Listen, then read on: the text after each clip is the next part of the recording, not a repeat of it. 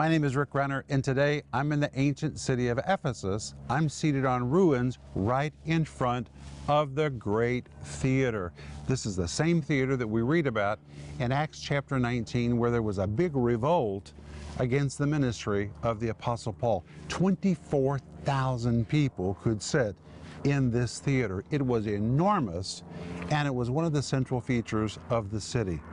But in addition to the theater, there was a great church in this city. In fact, the church of Ephesus was the biggest congregation in the ancient world, started by the Apostle Paul with the help of his friends Aquila and Priscilla. Later on, Timothy was installed as the pastor of the church. And Paul wrote to Timothy two epistles. One is called 1 Timothy. The second is 2 Timothy. And in 2 Timothy chapter 3, Paul wrote to Timothy and said, Timothy, I want to tell you what's going to be happening in the last days. Well, in Timothy's own time, society was quite a mess. Oh, it was dark. It was filled with moral chaos. But when you come to 2 Timothy chapter 3, it's nearly like the Holy Spirit speaking through Paul says, Timothy, if you think times are dark now, wait until you see what's going to happen at the end of the age. And of course, that's the time that you and I live in. Listen to what he said in 2 Timothy chapter 3, beginning in verse 1. This know also. Oh, the Greek is so strong. It means emphatically know this, categorically know this, that in the last days perilous times shall come. Then in verse 2, the Holy Spirit begins enumerating what will be the chief signs of society at the very end of the age. He says, for men shall be lovers of their own selves, covetous, boasters, proud, blasphemers. Wow. When I see the word blasphemers, I think about this theater behind me, because in this theater, believers were brought on the stage and people blasphemed them, made fun of them, humiliated them. People denigrated them. But the Apostle Paul says, at the end of the age, blasphemy is going to become widespread in society. In fact, the Holy Spirit lists it as one of the primary signs that we are living in the very end of the age. We need to know the signs that Jesus gave that lets us know He's about to return. And we need to know what the Bible says about these last days so we can survive them and thrive in them. And that is what I'm going to talk to you about today. Stay tuned for a teaching you can trust, a message that will inspire, strengthen, and equip you with vital insights and understanding from the Word of God. Here is Rick. Welcome to today's program. I've been waiting for you. And today we're going to pick up where we left off yesterday in 2 Timothy chapter 3, verse 1 and verse 2. And we're looking at what the Holy Spirit prophesied would occur in society at the very end of the age. And I want to remind you, the Holy Spirit says nothing to scare us, but He's very interested in preparing us. And that's why He gave us 2 Timothy chapter 3, which is so powerful. And I want you to order the whole series, which is called End Times Survival Guide. It is 15 parts. This week I'm teaching it in 5 parts, but the series itself is 15 parts. It is just jam-packed with revelation about the end times and what's going to happen in society at the end of the age. And the reason we're studying this is because the Holy Spirit wants us to be prepared and not fall victim to the spirit of the age. So you need to order this, and it comes with a study guide that is enormous. It's 150 pages of information that you can read while you're seeing or listening to the series. And right now I'm also offering you my book called Signs You'll See Just Before Jesus Comes. In Matthew 24, Jesus enumerated signs we would see as we come to the end of the age because He wanted us to know where we are prophetically in time. He wants us to know. That's why I wrote this book for you. Signs you'll see just before Jesus comes. Please order yours today, or you can order my book, which I'm going to be reading from today quite a bit, called Last Days Survival Guide. The foreword is by Perry Stone. The subtitle says, A Scriptural Handbook to Prepare You for These Perilous Times. I wrote these books for you, so if you don't have them, please order them. And you ought to order two, because this is definitely something you're going to want to share with someone else. And please remember that if you need prayer, we're here for you, and we want to pray for you at Rick Renner Ministries. We believe in prayer, and what a thrill it is when the phone rings or when your email shows up in our inbox and you tell us how to pray for you. We will really pray for you and release our faith. But I want you to reach for your Bible today. We have so much material to cover, and we're going to return to 2 Timothy chapter 3 and verse 1, where the Apostle Paul writes, and he says in the King James Version, "This know also, that in the last days perilous times shall come." And I told you that the RIV says, you emphatically and categorically need to know with unquestionable certainty that in the very end of days, when time has sailed to its last port and no more time remains for the journey, that last season will stand in the midst of uncontrollable, unpredictable, hurtful, treacherous, menacing times that will be emotionally difficult for people to bear. That is a literal translation of 2 Timothy chapter 3, verse 1. It is the RIV. But today we're going to begin in verse 2, which is where we stopped yesterday. And when you come to verse 2, the Holy Spirit begins to enumerate the signs that will develop in society at the end of the age. And in verse 2, he says, "For men shall be lovers of their own selves." This phrase, lovers of their own selves, is such a bizarre Greek word because it is a Greek word philautos, which is a compound of two words, the word philos and the word autos. The word philos means to love, to be fond of. It denotes a love, fondness, attraction, or romantic feelings that one normally would have for someone else. But the second part of the word is the word autos, which means oneself. And when you compound the two words together, it forms the word philautos, which means a love of self. And it actually describes an inordinate self-love, a self-preoccupation, or one in love with and consumed with himself. It is one that is self-absorbed, self-focused. It depicts an inordinate self-love. Certainly, we ought to love ourselves, but that's not what this is talking about. This word tells us that an end-time society will become narcissistic, self-consumed, off-balance, and faulty at its core. And because this is the fundamental problem with society, all of society will begin to lean off balance. And I always think about the Leaning Tower of Pisa in Pisa, Italy. When they began to build it, the building began to lean. Rather than correct it in the beginning, they just kept building, and they tried to correct it as it was leaning more and more and more. And today it's worldwide known as the Leaning Tower of Pisa. It's going to continue to lean because it's faulty at its foundation. And because society is faulty when it comes to the issue of self-love, everything else in this chapter is a result of that faulty foundation. When society is self-focused, self-absorbed, narcissistic, everything else becomes wrong. And that's why we next find the word covetous. The word covetous is the Greek word philarguras, which is also a very bizarre word. It is a compound of the word philos and the word arguras. The word philos, again, denotes love, fondness, attraction, and romance.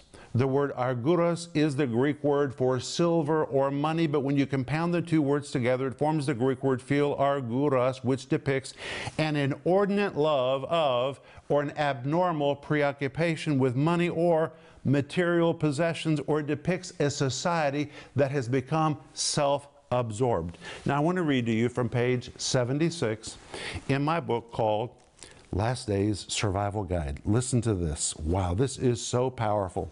Page 76 tells us, let me find page 76. Page 76 says, in ancient Greece, this word, covetous, commonly depicted individuals who had money, but they were so self-absorbed with their own wants they refused to share their resources and wealth with others. Hence the age-old ideas of self-embellishment, and greediness are conveyed in this Greek word that the Holy Spirit uses in this verse.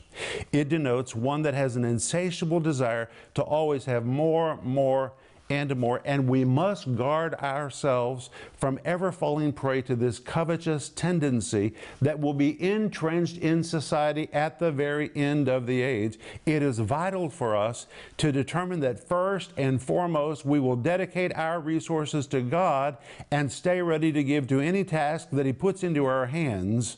Wow. But the Holy Spirit promises at the end of the age, people will give to the altar of self. Listen to this. In the ancient pagan world, when a person came to worship a god, he brought sacrificial offerings to demonstrate his devotion to that god. These were often extravagant offerings, but because a last days society will be self-fixated and self-worshiping, that end-time generation will extravagantly sacrifice at the altar of self and will demonstrate that they adore and love themselves more than anything else. And because the Holy Spirit describes this in 2 Timothy chapter 3, verse 2, that is a people that are in love with themselves, it logically follows that they will also be philarguras, which means they will be devoted to using their resources primarily for themselves and will know no limitations for self-aggrandizing and self-embellishment. They will be self-lovers who invest more in themselves than in anything else. They will be the center of their own world. Hence, their resources will be consecrated to meeting their own self-cravings. That's what all of that means when the Bible uses the word covetous. But wait, we're not finished. Let's continue, because the Holy Spirit continues in verse 2 and says, "For men shall be lovers of their own self, covetous and boasters." What does the word boasters mean? It is the Greek word alezon, which depicts one so committed to his own self-promotion and personal agenda that he's willing to exaggerate, overstate the facts, stretch the truth, embellish a story, and even lie if it will have a positive effect on his position or situation. It means this person is doing and saying whatever he must to further his agenda, even if it clashes with his conscience or his convictions. And I have to read to you from page 88 in this book, Last Days Survival Guide, because I cannot improve on what I've written. Listen to this. Today, we would call this word boasters situational ethics. That is the hurling away of fixed ethics or moral absolutes to embrace a floating ethic code that is easily adapted to whatever one deems is necessary. A good example of this would be politicians who change their ethics and policies to fit whatever the population wants to hear them say. A person with this mindset will nearly do or say anything that is needed to further his agenda, even if it clashes with his conviction, his conscience, or truth. And unfortunately today, this amoral philosophy is being proliferated in the media, education, and in nearly every sphere of society. This way of thinking is being perpetuated in the education of children and young people in schools and universities, in addition through the media and through every other possible avenue.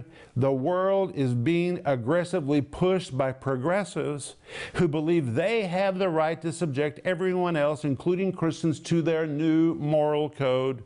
Those who believe and stick with the Word of God and refuse to go the way of the world have already been awakened to the reality that they are on a collision course with a culture in decline, because so-called progressives are hurling away fixed ethics and moral absolutes and are trying to move society to a floating moral ethic code. All of that is in this word, which really here, the Greek word alezon, is translated boasters, but it really depicts those that are willing to throw away every moral ethic, do whatever they have to do to further their agenda.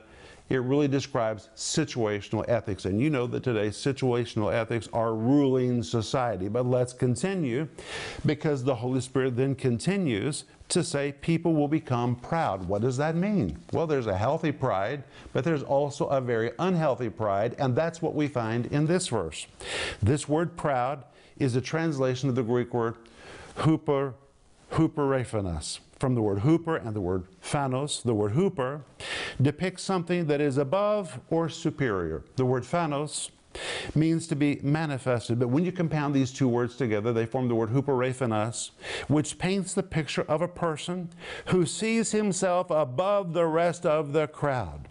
One who is arrogant, haughty, high and mighty, impudent and insolent. One who thinks he is intellectually advantaged above everyone else.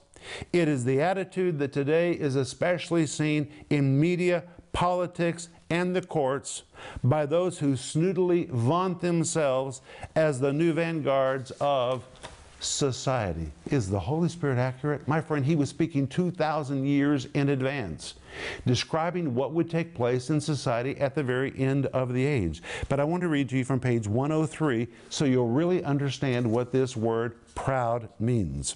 The Holy Spirit went on to tell us that an anti-God, anti-Bible, end-time society will display we know better than you attitude at the end of the age. What an accurate description for those of us that are seeing all of this take place in the world today. This Greek word hupereiphanos, which is translated proud, is especially seen in the media, the political world, and the courts, in which many snootily vaunt themselves as the new vanguards of society. These leaders see themselves as a more sophisticated set of people than the rest of us, touting themselves as the rightful agenda setters for society, for culture, and for the rest of the world. This is not true of everybody, so I don't want to exaggerate, but many are abusing their positions to force their own liberal and progressive views and agendas on the rest of us.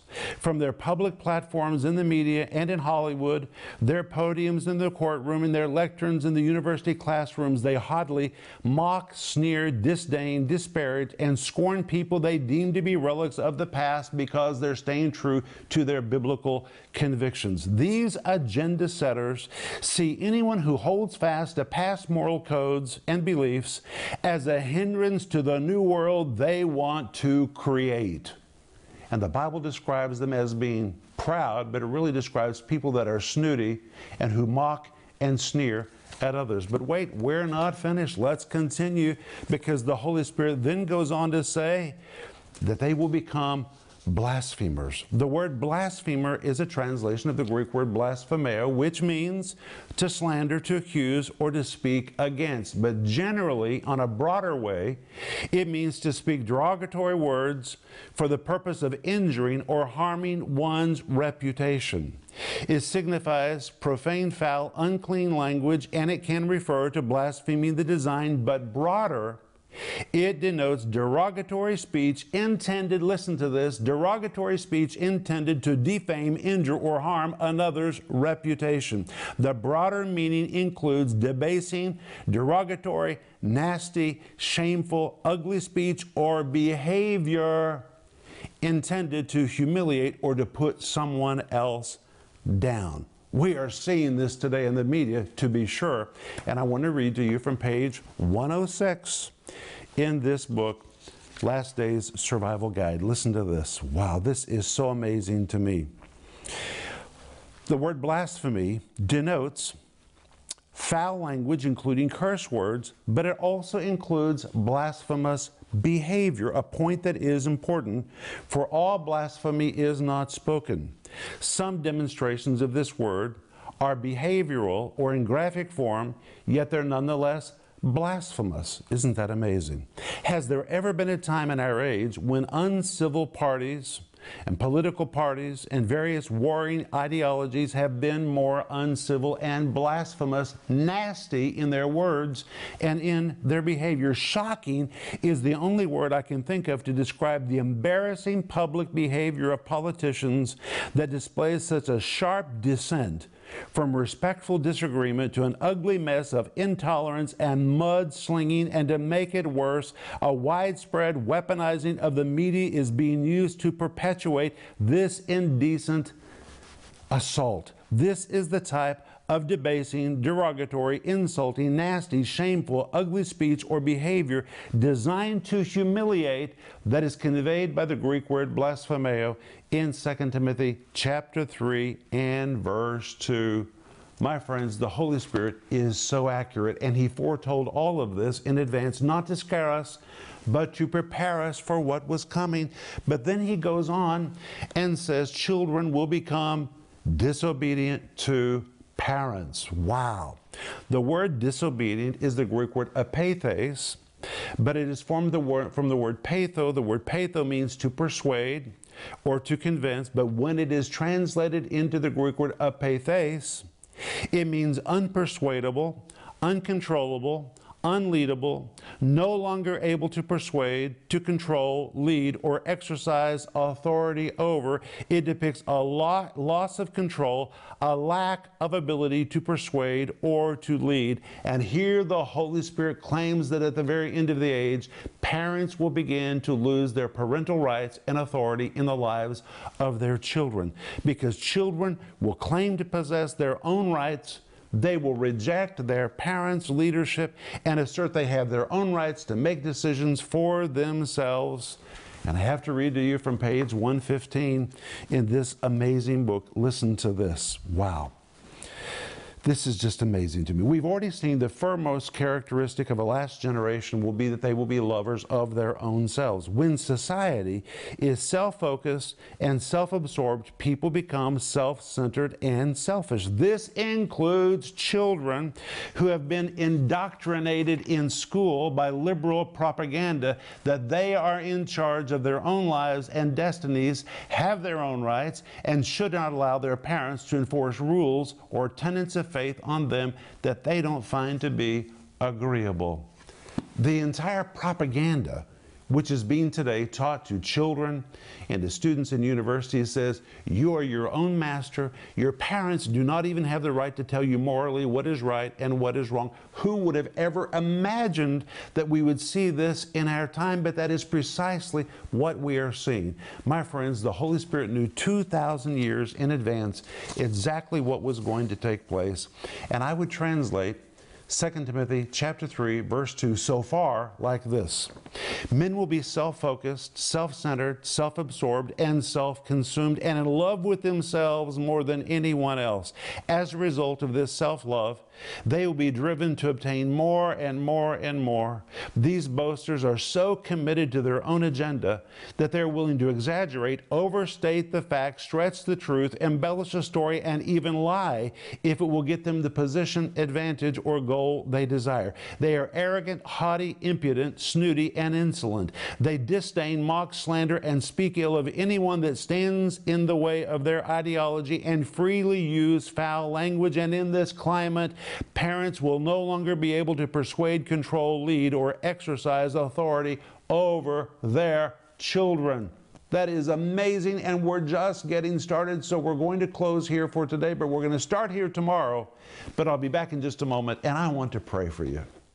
We are living in the last of the last days. That means you will see and experience bizarre developments that no other generation has witnessed. How do you protect your family, your children, and your grandchildren from the evil being spread through all media, education, Hollywood, and the courts? With the Bible at your side and the Holy Spirit as your guide, you can sidestep every landmine the enemy has planted and walk into victory. God wants you to be anointed and victorious, regardless of an ever-darkening world. But you need to know what God says about these end times. In Rick's Last Days Survival Guide, you'll learn what the Holy Spirit prophesied about the end of the age, the major signs that we are in the wrap-up of the age, steps to stay free and victorious in this end time season. Available in digital or physical formats, starting at just $24. You'll learn how to reach inside yourself to stir up the fire of God that is in you. In addition, right now you can order the companion books, Signs You'll See Just Before Jesus Comes, for just $15, and Last Days Survival Guide for only $25. There is so much information in the New Testament about end-time events that we cannot claim ignorance on this subject. And the scriptures tell us how to live victoriously through this end-time season. Don't miss this special offer, the series, Last Days Survival Guide, and the companion books, Signs You'll See Just Before Jesus Comes, and Last Days Survival Guide. Call the number on your screen now or go to Renner.org to order. Call or go online now.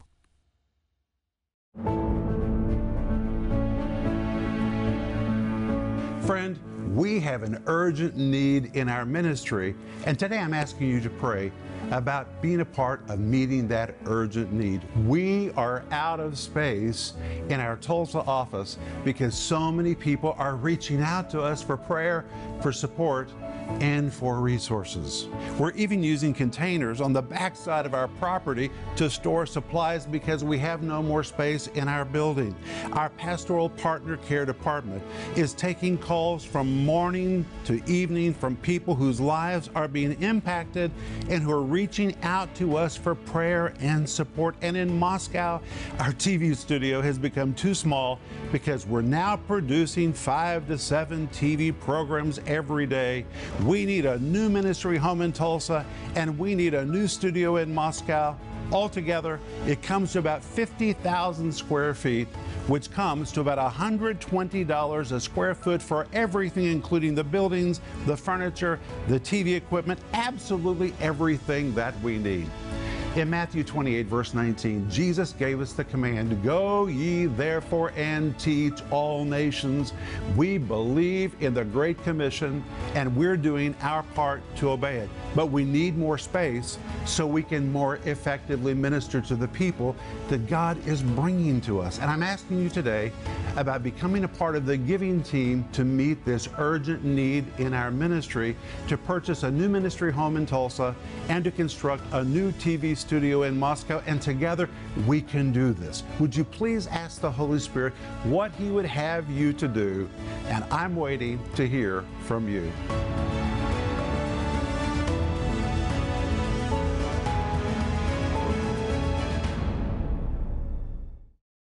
I am so glad you've been with me today, and we are flying through this information because there is so much revelation in 2 Timothy chapter 3, and that's why I want you to order the entire series so you can hear it and hear it and hear it and really get this teaching down deep inside you. And the series is 15 parts, and it comes with a study guide that is 150 pages. And right now we're also offering you my book, Signs You'll See Just Before Jesus Comes, and we're also offering you my book called Last Days Survival Guide. And I want to remind you that when you become a partner with our ministry, we will send you a package of books as our way of saying, welcome to our partner family. A partner is someone who regularly gives to our ministry to help us take this teaching to people all over the world. People are crying out, God, please send me someone who can teach me the Bible in a way that I can trust it. We believe that that's our part. And when you become a partner with us,